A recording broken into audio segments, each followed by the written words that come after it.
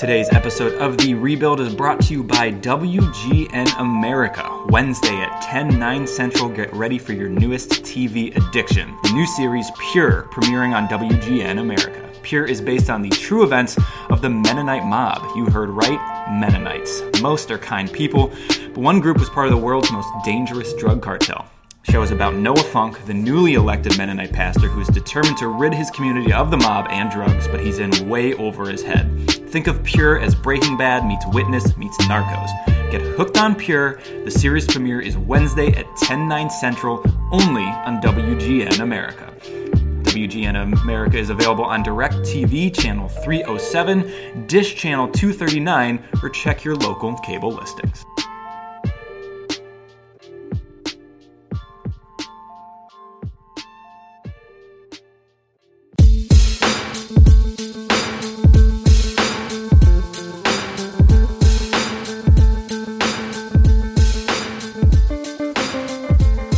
Welcome in, everybody, to a brand new episode of The Rebuild here on Blue Wire. I am your host, Jordan Zerm. As always, I am on Twitter at CleveZerm. As a reminder, you can navigate over to iTunes or to Spotify or wherever you get your podcasts. You can subscribe to The Rebuild. You can give it 5 stars. You can give it 7 stars if you wanted.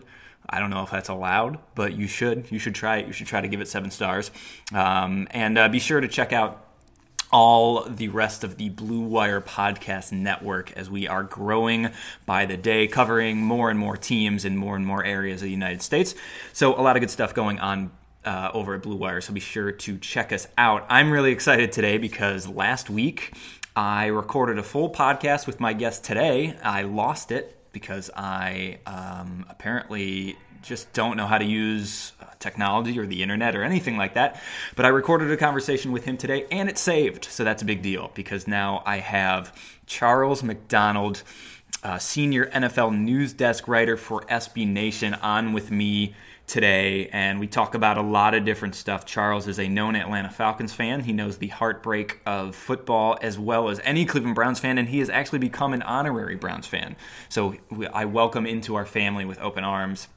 We touch on a little bit of the AFC and NFC championship games from over the weekend before transitioning into a little bit of talk about the Browns, about Baker Mayfield, Freddie Kitchens' offense, Steve Wilks, and what he can do for the team on defense. We hit a little bit on the draft and what maybe the Browns can add to turn their offense as explosive as possible. And I also wanted to get his opinion on how he feels about just Baker Mayfield continuing to roast people on Twitter for Fox, doing some pregame stuff. And if he is into the roasting, I think you'll enjoy his answer. So without further ado, this is my conversation with Charles McDonald, who, as I will say, you can follow on Twitter at 4verts. He's a really good follow, so make sure you hop on and check him out. All right, without further ado, it is the newest episode of The Rebuild with Charles McDonald. All right, this is take number 2 with my guy Charles McDonald, who is the NFL. What exactly is your? I always mess up your title, Charles. What is your title at SB Nation? It's a mouthful. It's a senior NFL news desk writer, so just blogging my heart out throughout the season. I think your title should actually be just blogging my heart out at SB Nation. I think that's a way better title for you. You probably know Charles on Twitter at 4verts, and if you don't, you should follow him. He is a wonderful follow. Actually, Charles, I had a funny story because years ago, my buddy and I, a good friend of mine, we were like, let's just do like a Cleveland sports podcast, like in our free time. This will be fun. And we were like, what should we call it? And we're like, I don't know. And we eventually settled on the name Setting the Edge because we thought it was a really funny name. And I was like, I found this clip of some random Browns player like in an interview talking about how he needed to set the edge. So we played that before. And then I eventually came to the realization that you already had a much more better and popular podcast called Set the Edge, so we scrapped the name and we changed it to something. I don't know. I don't think I've told you that before, but that always makes me laugh. No, that's funny. I mean, shit, with the frequency that we're posting Set the Edge, you might as well just take it from us. I will acquire the rights to the name Set the Edge. It is mine now. But that's sort of. I think I remember when I first started following you. And then you're like, yeah, here's a new episode of Set the Edge. I was like, well, I guess I'll have to – I forget what we changed the name of ours to, but Set the Edge was no longer it.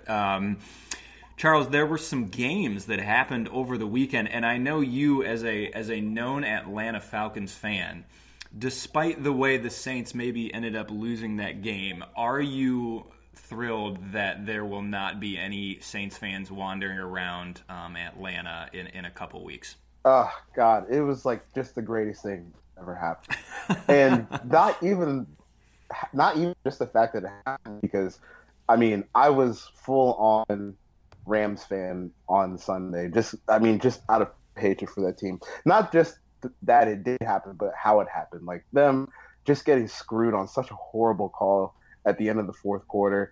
And like I don't know how many times the Browns have played in the Superdome, but they get so many calls. Like ask any Panthers fan, any Bucks fan, any Falcons fan, ask Vikings fans too. They get so many calls in that dome. Like I don't know if referees are just afraid to flag them. And even during that game, they missed 2 huge face mask penalties on the Saints that should have given the Rams like 30 yards worth of penalties just off those 2 plays alone. So for them to just get absolutely screwed by one of the worst missed defensive pass interference calls that could have been like, not only should have been defensive pass interference, you could make the case that Nickel Ruby Coleman should have been ejected from the game based on that hit. Sure. Like just straight up, I don't know if you've seen the angle where somebody in the crowd from the upper decks was filming the play. Yes. But he starts like in the middle of the field and sprints all the way over, knocks him out head to head, like pretty much just knocks him out of the field of play with a helmet-to-helmet hit, and nothing happened. And just to see them freak out and Sean Payton turn red in the face, like it couldn't happen to a better franchise. I'll just leave it at that. I mean, I was so happy that play didn't get called. And then they end up losing well, first of all, they get the ball first. Then Dante Fowler, of all people, knocks the ball out of Drew Brees' hands, goes flying up. They get the interception, and then they lose on the last kick of the game. Like, the football gods could not have blessed me any more than they did on Sunday. They gave you a gift. They said, Charles, you know what? We've done you wrong a lot of times in the past, so here, this is for you. You know what's crazy is that, like, that was one of those very rare instances where you're watching the game, and I remember the camera, like, on that pass, like, it kind of went away from the play, like, right after it happened on that what should have been the defensive pass interference. So the camera kind of showed it for a second and was gone. But it was one of the rare times where I was like, oh, my God, that dude got crushed. That's absolutely pass interference. And then no flag came out. I mean, it was, like, the most blatant of blatants. And then you saw all the other angles. And when I rewatch it, it is still so insane to me that ref standing right along the sideline looking directly at the play was just like, nope, we're good, let's move on. Like, I just cannot get over that play and how the ref somehow kept that flag in his pocket. It is just crazy to me. Yep, and then one final thing, just the best part, or two things. One, so apparently the referee, the black guy who was standing right there, apparently he's from California, so now people are accusing him of being a ref fan. But I mean, come on, like any ref on the field could have thrown a flag. Like, come on, I don't want to place on just one guy right.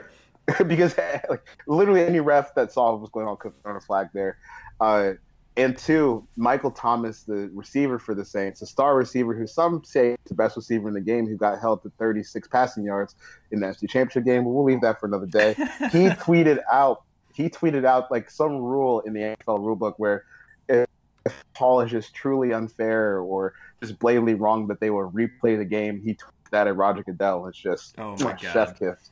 Boy, yeah, that's not a great Twitter look there, Michael. Maybe reel that one back in. And then the other thing too is, you know, Charles, the other team who I was very much pulling for, the Kansas City Chiefs, go down in a hell of a game to the New England Patriots. Now you have a very special connection to the Chiefs because of your encounter with their head coach, who gave you his mac and cheese recipe, which is maybe one of my favorite stories that has ever been told on Twitter. Were you dismayed because of your deep culinary connection to Andy Reid that the Chiefs went down to the New England Patriots? Yeah. I mean, it's just like that Chiefs team was a lot of fun to watch, and obviously, like I met Andy Reid and we actually texted a few times, like leading up to last season. He's a really nice guy. Like everything that people say about him is 100% true. Just a great person. Then to see them lose like in the fashion that they did, to just like the luckiest franchise of all time. I mean, even just like that play where Brady threw the game-ending interception, and here's D Ford offsides, and like they even got. I mean, I don't know where you stand on the Edelman punt return. Like even that was kind of lucky too. It's just they get all the breaks, and to see it happen again to like this team that was super duper fun to watch with a coach that has been able to change his offense through the years. And, you got a first-year quarterback who's going to be the MVP with 50 touchdowns, and it was just kind of crappy to see them lose that game. But as always, the Patriots are back in the Super Bowl, and I don't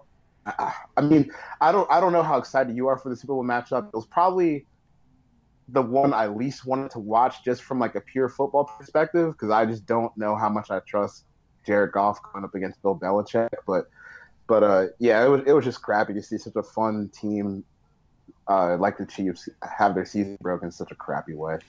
Yeah, it was. As a Browns fan, I very much relate to that Dee Ford play where something huge happens for your team. You don't notice the flag right away, so you're like, yeah, like going crazy. This has happened to the Browns in my lifetime thousands of times. And then you see the flag sitting on the field, and you're like, oh, this is 100% against the Browns, and this play is going to come back and not matter. And so that hurt me very specifically. It brought back some bad memories. And then also Andy Reid's face sort of after the touchdown in overtime by Rex Burkhead of all people, just, turning away and kind of looking down on the sideline. Like, I really felt horrible for him. And in that moment, I can only imagine a guy that's gotten close so many times, and just another one that felt like it had ended once already kind of slipped through your grasp. I legitimately felt awful for Andy Reid. Hopefully they'll be back. They have that team is incredibly talented, and if they shore up some things defensively, that team's going to be a problem. But I just, you get so close so many times and you just can't get over that hump. It's tough. Yeah, that's the worst aspect of it. It's not like, the game ends and the next season you pick up back at the AFC Championship game. Like, you have to start all the way over. Yes. Like, from free agency to the draft, and now you have to claw your way back through there. Just ask the Falcons. Like, it's hard. And like even the year after that 28-3 disaster where the Patriots got lucky again, that Edelman catch is still just burned into my brain. They come back and they get to the divisional round against the Eagles. They lose last play of the game again. Like, it's to get back there. Hopefully the Chiefs can get back there. They have, obviously a trump card of having that ridiculous offense, but it's a killer. It definitely is a killer. Charles, so, when we previously recorded an audio that's been lost to the digital histories, but last week it was right after Freddie Kitchens was introduced as the Browns head coach, and you had tweeted out that you were becoming an honorary Browns fan. So I just want to know now, after about a week and a half, how is your Browns fandom going? How does it feel? Are you regretting it yet, even though nothing has really happened? Where are you sort of a week into being a super Browns fan? I'm still on board. Like, this still looks like one of the teams that's has potential to be amazingly fun during the regular season. I don't know if I can get on board all the way and be like, this is a bona fide contender, because I think they still got a little bit of ways to go before, it's from the proclaim that. But this is a team that could easily be in the wild card next season, maybe even win the AFC North, and just to see that the growth that they've taken since going 1-31, Jackson, now this looks like a team that's finally ready to take a legitimate step forward. Like, it's just fun. And we talked last week before it got lost just about like the identity of Freddie Kitchens, and just how when you think of NFL coaches and you like their mannerisms and what they sound like and their diction, like Freddie Kitchens is not really the guy that you think of. Even that video that the Browns uploaded where he was being introduced, and they had that little blooper right before, and they had to bleep him out. Like, even stuff like that is just it just kind of brings some character and some life into the team. And then you see the videos of him and Baker kind of joking around the sideline, and just kind of makes you feel good. Like, even if the Browns don't go on like a Super Bowl run or anything, it's going to be a fun team to watch for the first time in a long time. It's going to be a competent football team to watch, a team that has a vision, a team that has a direction. So, I'm still pretty excited because I'm only 24, so this is the first time that the Browns have had like a real football team in my lifetime. It's still a long time to be like nothing really, you know? Yeah.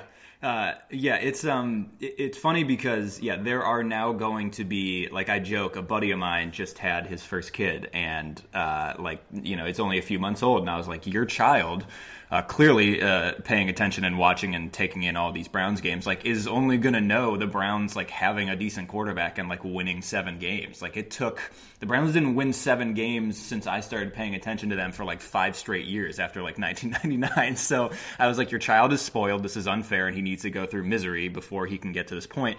One of my favorite things about Freddie Kitchens, you mentioned how like he doesn't really come off as like the prototypical like head coach, like sort of like innovative offensive guy. And it's funny because, Adam Gase had that quote after his now infamous presser where his eyes were going, rolling into the back of his skull and things were going on that nobody fully understands, where he was like, I don't have Instagram, I don't have Twitter, I don't read the newspaper, I don't do any of this. And it was kind of like one of those like where you just kind of like groan after you hear a coach say that because it's the most coach thing in the world. And like Freddie is very much that guy. Like he said in press conferences, like, I don't know what Instagram is, I don't know what Twitter is, all this stuff. So he's like right at that line, but then he's also like this very innovative and like funny and like progressive head coach. And it's just very like this mix of very weird like old school values, but also a guy that when it comes to offense and when it comes to like managing a team, it feels like he's very new school in that area. And it's this really funny mix of those two things. Yeah, I mean, even you just watch the way that the Browns play offense from the time that Hugh Jackson, Todd Haley were at the top, and then from the time when Kitchens took over, it was just like they probably didn't change the verbiage that much just because it's hard to just completely go in with a new system like halfway through the season. But they at least called the plays that they had that fit their personnel a little bit more. Like when you get the RPOs, they use Nick Chubb and got him involved as a receiver, or even just getting Nick Chubb involved in the game, not using Carlos Hyde. It's just like they at least recognize what their players are good at. I think that that's something lacking in like across the league, and not only understanding what your players are good at, but also tweaking what you do and what you're comfortable with to kind of fit the players on the field. Because ultimately, the coach only has so much control once that play is called. It's not like they're on the field going through the motions. Once that play is called, it's onto the player. So you might as well call plays that fit what they do well. And I think that's one thing that Kitchens did really well, and something that Jackson and Haley did horribly that ultimately led to their fire. For sure. Charles, and the Senior Bowl is happening this upcoming week, and then obviously it's going to be full-on draft season once the Super Bowl comes to an end. I'm curious from your perspective in terms of, especially offensively, when you look at the Browns, like what is something, I think obviously a wide receiver stands out, maybe another kind of playmaking kind of running back out of the backfield. Duke Johnson is somebody that's kind of been in and out in terms of use of the offense, but where do you see offensively for the Browns, whether it's the draft, whether it's free agency, something that you would love to kind of see them add that might take that offense to another level?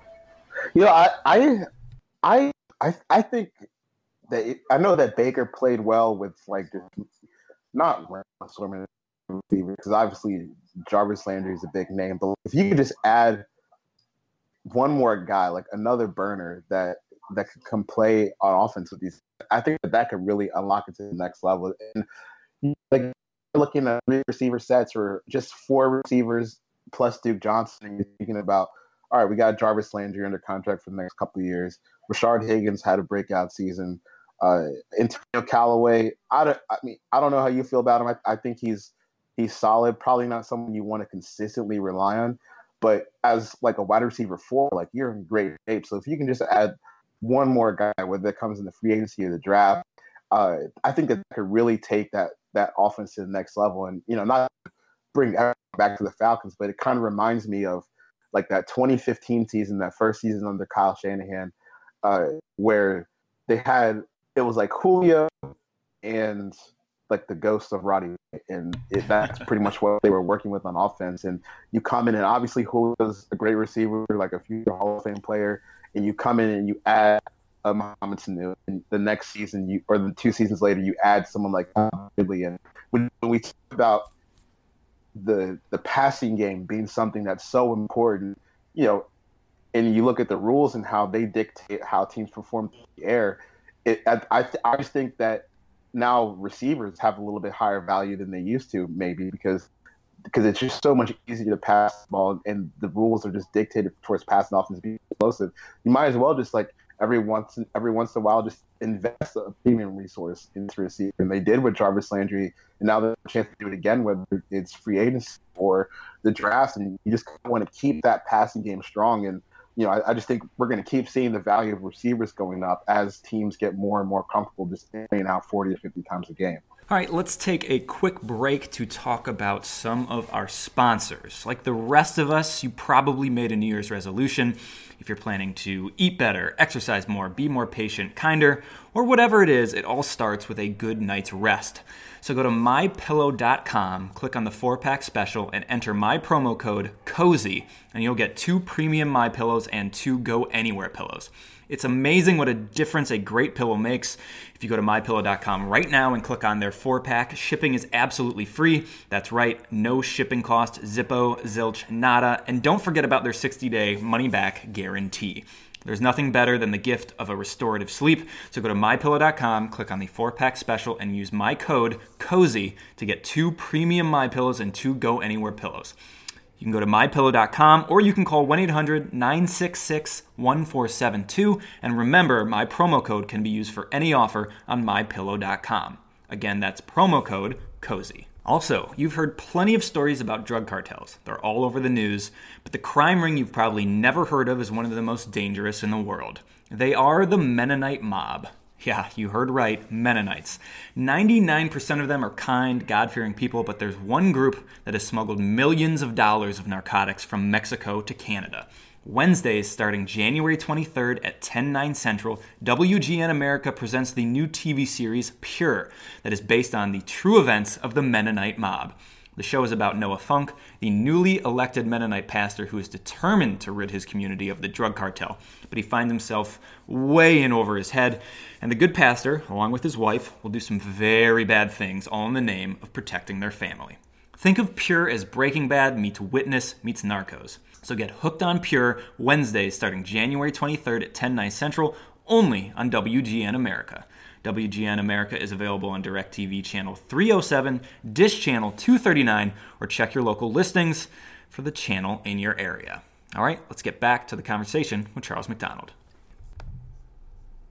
Yeah, for sure. And you mentioned Antonio Callaway, who I actually am pretty high on. And I think, another of the many mistakes that Hugh Jackson and Todd Haley made during the season. One of them was playing a guy that hadn't played football in a season and a half, was clearly incredibly raw, playing him almost every single offensive snap. They played Antonio Callaway early in that season so much before about 6-7 games in, Hugh Jackson realized that he wasn't ready for that type of workload and needed more time. And I think the way Freddie Kitchens sort of used him is another kind of feather in Freddie Kitchens' hat, where he was able to use Callaway not on every snap and have him run a select amount of routes that he felt comfortable with. And I do think as Antonio Callaway has another offseason under his belt, learns more about the game, he will be a big part of this offense. I know that the Browns were very high on him within the organization early on, and I think they still are. But I think you're right, and not specifically this guy, but a guy in the mold of a Marquise Brown from Oklahoma, Hollywood Brown, as he may be better known, is somebody that I think would do wonders for the Browns offense. A guy that's a burner, but also, can run a full route tree and is not just going to be a guy sort of like Antonio Callaway that, you have him go deep more times than not instead of running sort of this complicated route. So I would love somebody in the mold of Marquise Brown. I think would be fantastic for this Browns team. Yeah, and even and one thing that I looked at, and just from just watching different teams play over the years, adding competition is never a bad thing. Right. Let's say you're a Browns fan and you feel good about the trio of Higgins, Landry, and Antonio Callaway. I mean, it doesn't mean you can't add somebody else to either, maybe just someone who's better or someone to at least push those three in keeping them just on top of their game as much as you want. So, maybe it doesn't have the first round, maybe the second round or third round, but I think just embody and keep that position fresh is always a good idea. Yeah, absolutely. And, Charles, too, the last time we sort of spoke, we touched on Todd Monken, and I think a lot. There's been some really good writings on there, and we obviously talked about sort of the marriage between him and Freddie Kitchens. But you had said something, and I think the lesser-known coordinator that the Browns hired was Steve Wilks, who's, obviously had a really, really tough year in Arizona as he transitioned from a defensive coordinator in Carolina to a full-on head coach.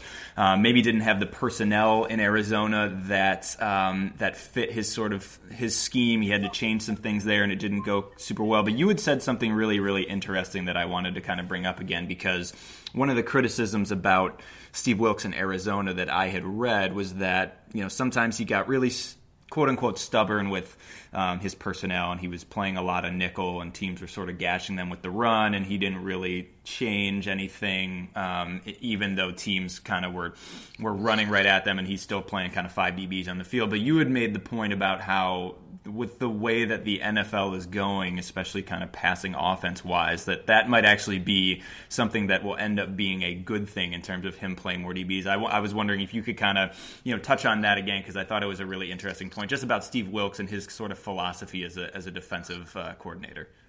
Yeah, I mean, the thing with Wilks is I don't think he's a guy like, a Belichick or Wade Phillips, where you can just kind of put just about anybody on the field and they're going to have a respectable defense. But I don't think he'll make the active talent you have first, like putting them out of position. And the thing with the nickel stuff, yeah, like you gash 1-game samples in terms of, you could have one game like where the Cardinals played, either the Falcons or the Rams late in the season last year. And yeah, you can get gashed in those games, but over a full 16-game sample, it just makes more sense to lean towards pass defense over run defense.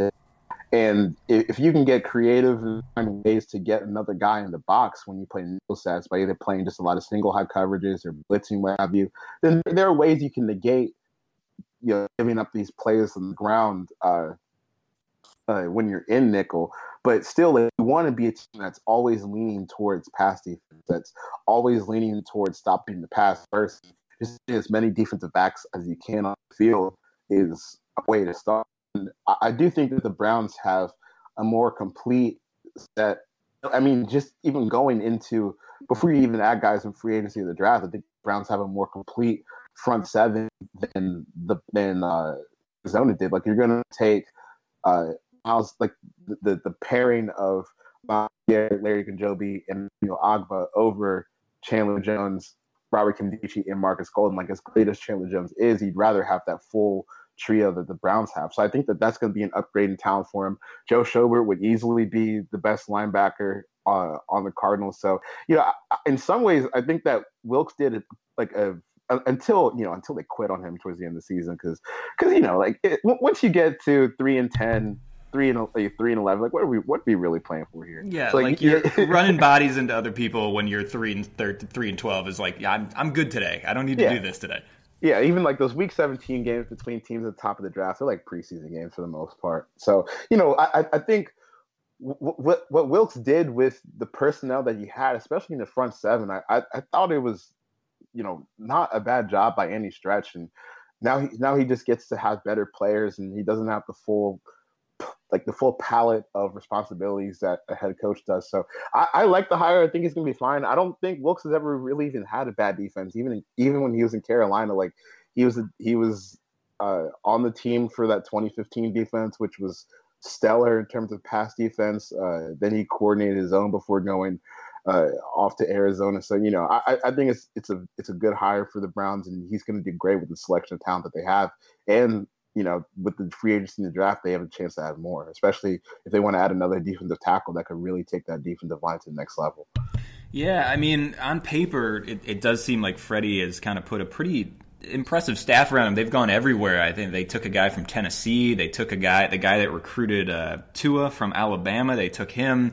They've just gone a lot of different places and seem to be getting a lot of minds, both from, they took Green Bay's offensive line coach, who had been, I think, the longest tenured employee in Green Bay under McCarthy, and they took him. And so it seems like they have a really nice mix of some veteran guys, some guys like Steve Wilkes, who he's been in the league a while, but just sort of got his feet wet as a head coach, and now is going to come back as a defensive coordinator. And so, at least on paper, it does seem that, like Freddie Kitchens, and I do believe that when you are a first-time head coach and you are somebody that is going to have just more responsibility on your plate, I do think it can be an important thing to have people around you who are, one, not going to try to usurp your power like what Todd Haley was trying to do to Hugh Jackson, just guys that are going to be around you and kind of help you sort of just transition, especially in that first year. And I always think about kind of like just Wade Phillips as the defensive coordinator with Sean McVay, a guy who is just going to do his thing with the defense, and Sean could kind of worry about the offense, especially that first season. So it does appear that, like, at least on paper, that there is a strong sort of foundation around Freddie in terms of the guys that the Browns have hired. Yeah, Monken's a fun name too. Just yes, even without watching Tampa Bay Buccaneers, if you just read quotes about pretty much giving the middle finger to all these 5-yard teams they're running, that's just a fun way to look at football. And I think it pairs well with Baker, because even Baker had, for when he was starting, he had one of like the highest average depth of chart targets in the league. So now you get Kitchens, who we saw is not afraid to attack the intermediate and deep portions of the field, and you get this guy Todd Monken, who, just on yards per attempt basis, without factoring in the interception and stuff like that, just strictly yards per attempt, like Ryan Fitzpatrick's 9.6 yards per attempt this season was one of the best in NFL history. So, they're going to be big plays. They're going to be an attacking offense, and it doesn't feel like that's just fluff. Like where you see teams come out in their press conferences after coaching hire, yeah, we're going to be multiple, we're going to be aggressive, we're going to do blah blah blah blah blah. Like, you have the results on the field to kind of back this up and say, okay, here are two of the more aggressive play callers in the NFL combining forces, and even if Monken isn't going to be the guy, his influence is going to be all over the offense.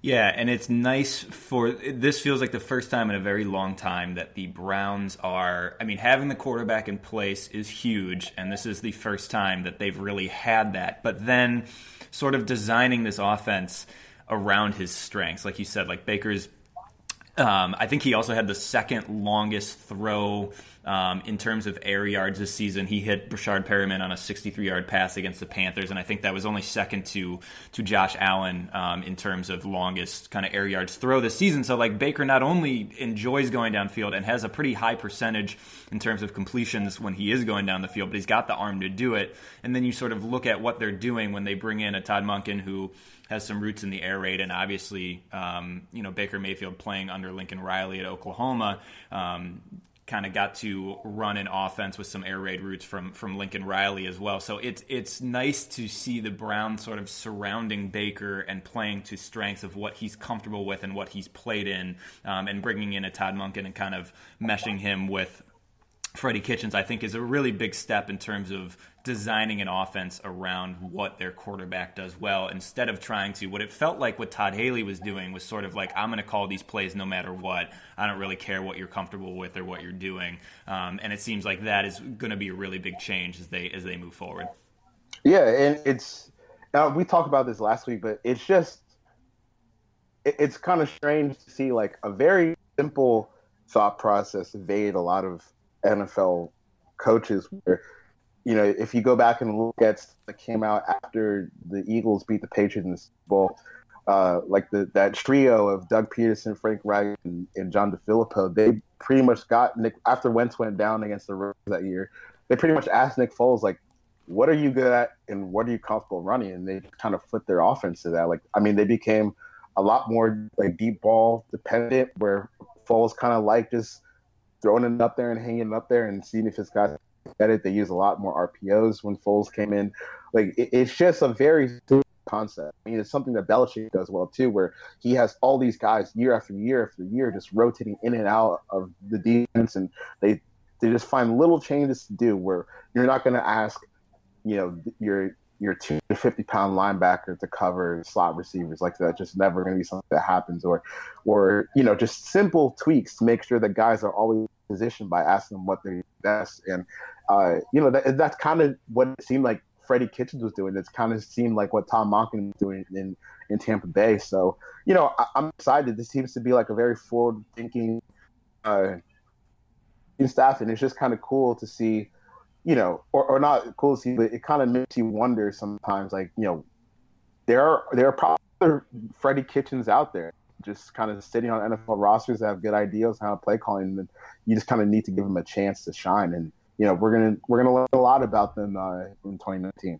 Yeah, I think that's a really great point, and I think it is still so confusing and head scratching to me. The NFL still seems, just like in terms of still being rigid and still having this network of retreads and guys that they hire. And I think the NFL is now starting to sort of branch out of that. Like, I think the Cliff Kingsbury and Arizona hire is like a really, even if it doesn't work out, I still think it's a cool thing that a team was willing to take a chance on somebody like that. And I think the NFL is starting to sort of branch out of its comfort zone a little bit, but of any league between like the NBA and Major League Baseball, like the NFL to me still has that issue of being too scared to try a guy like a Freddie Kitchens, a guy like a Cliff Kingsbury, where like 5 years ago they wouldn't have even, their names wouldn't have even registered with anybody. And I think they're stirring out of that a little bit, but it still is a league that, you're right, like there are probably Freddie Kitchens everywhere, and they're just not getting looked at, or they're not having an opportunity. I mean, Freddie Kitchens, honestly, if they had gone through the whole season with Hugh and Todd, and maybe if Baker starts from day one and they win a couple of those early games, maybe we don't even get to see Freddie Kitchens. And like, it's crazy that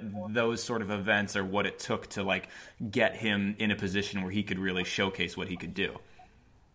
And I'm just really excited because there's always an appeal to the unknown, where like Freddie Kitchens obviously did a tremendous job in the back half of the season, but overall he's still unproven, and for sure. you can take that how you want to take it, and even just like the excitement of, we don't know what the hell's going to happen next, but it feels pretty positive. Like that's always a fun place to be as a fan base. Yeah, most definitely. All right, Charles. Well, I will get you out of here on this question, because I'm sort of curious from a national perspective how people feel about this in terms of Baker Mayfield. And, so Fox, before their Saints-Rams broadcast over the weekend, did this little vignette with Cooper Manning, who secretly the best Manning, and Baker Mayfield. And sort of took another jab at Hugh Jackson when they were, they're in the kitchen baking stuff and they're doing some puns, and Baker Mayfield ends up saying, "Oh, anything is better than Hugh. Oh, I mean you." And I'm curious from a national perspective, like, do you enjoy Baker Mayfield continuing to roast Hugh Jackson? Do you enjoy Baker Mayfield responding to people on Twitter? Like, he has like this little black book of things where he's like marked down every negative thing said about him, and he'll just come out of the woodwork one random day and like respond to people on Twitter. Are you into it? Are you not into it? I'm very curious on how somebody kind of writing about the NFL nationally feels about Baker Mayfield and sort of taking shots at people as he goes along. Oh, I'm in. I think it's hilarious, just because I think we have a tendency, and I know people who follow me on Twitter get like kind of coming from on this, but I think we just take all of this way too seriously sometimes, and it's just fun to take what's supposed to be a game and just put all these like serious rules on how you're supposed to, hold yourself in the media and carry yourself. Feel like these dudes are running into each other for money. Like, it's not something where these guys need to be 100% on their game all the time in terms of just being shells of themselves. So I think someone who is like Baker Mayfield and not afraid to just speak his mind and be a little bit boisterous, like, those personalities make sports more fun. It's something that drives you to the, like, I'm not like it's more fun to have someone who is good, knows good, and is willing to call out people for just mass opinions. Like I guess people kind of get tired with the Colin Cowherd back and forth, but at the end of the day, it's just completely inconsequential. So just to have be a little bit fun and take shots and just make this thing that doesn't matter in the grand scheme of things at all, just make it a little bit more fun and turn it into something that we can all just kind of laugh at. It's great. And I hope that he keeps doing it, and I hope he makes Pro Bowls and Super Bowls and Hall of Fame so that we don't have to just pretend that the stoic way of doing this is the correct way to do it. Yeah, I tend to agree with you, and I also think like it's especially as Browns fans and people here, through the whole Hugh Jackson era, it was always kind of like, okay, the players can't really like this dude, right? Like there was so much evidence of Hugh just being this very like self-serving sort of fake kind of like had a different personality in front of the media as he did in front of his players and other things. And so like Baker continuing on this little taking shots at Hugh thing, it's almost like this sense of comfort knowing that, oh, okay, no, you guys actually didn't like him, like he was actually the worst. And it's this sort of like connection that he builds with, especially with the fan base here. And I think you're right. Like we always ask for players to, not speak in cliches and like not be the most boring people in the world. And then you get somebody who's like, no, I'm going to speak my mind. I'm going to say this and that. And then people always get so up in arms about something like, you're right. Like it doesn't matter. None of this matters. Like he's a good quarterback. He's going to win you games, and none of this outside stuff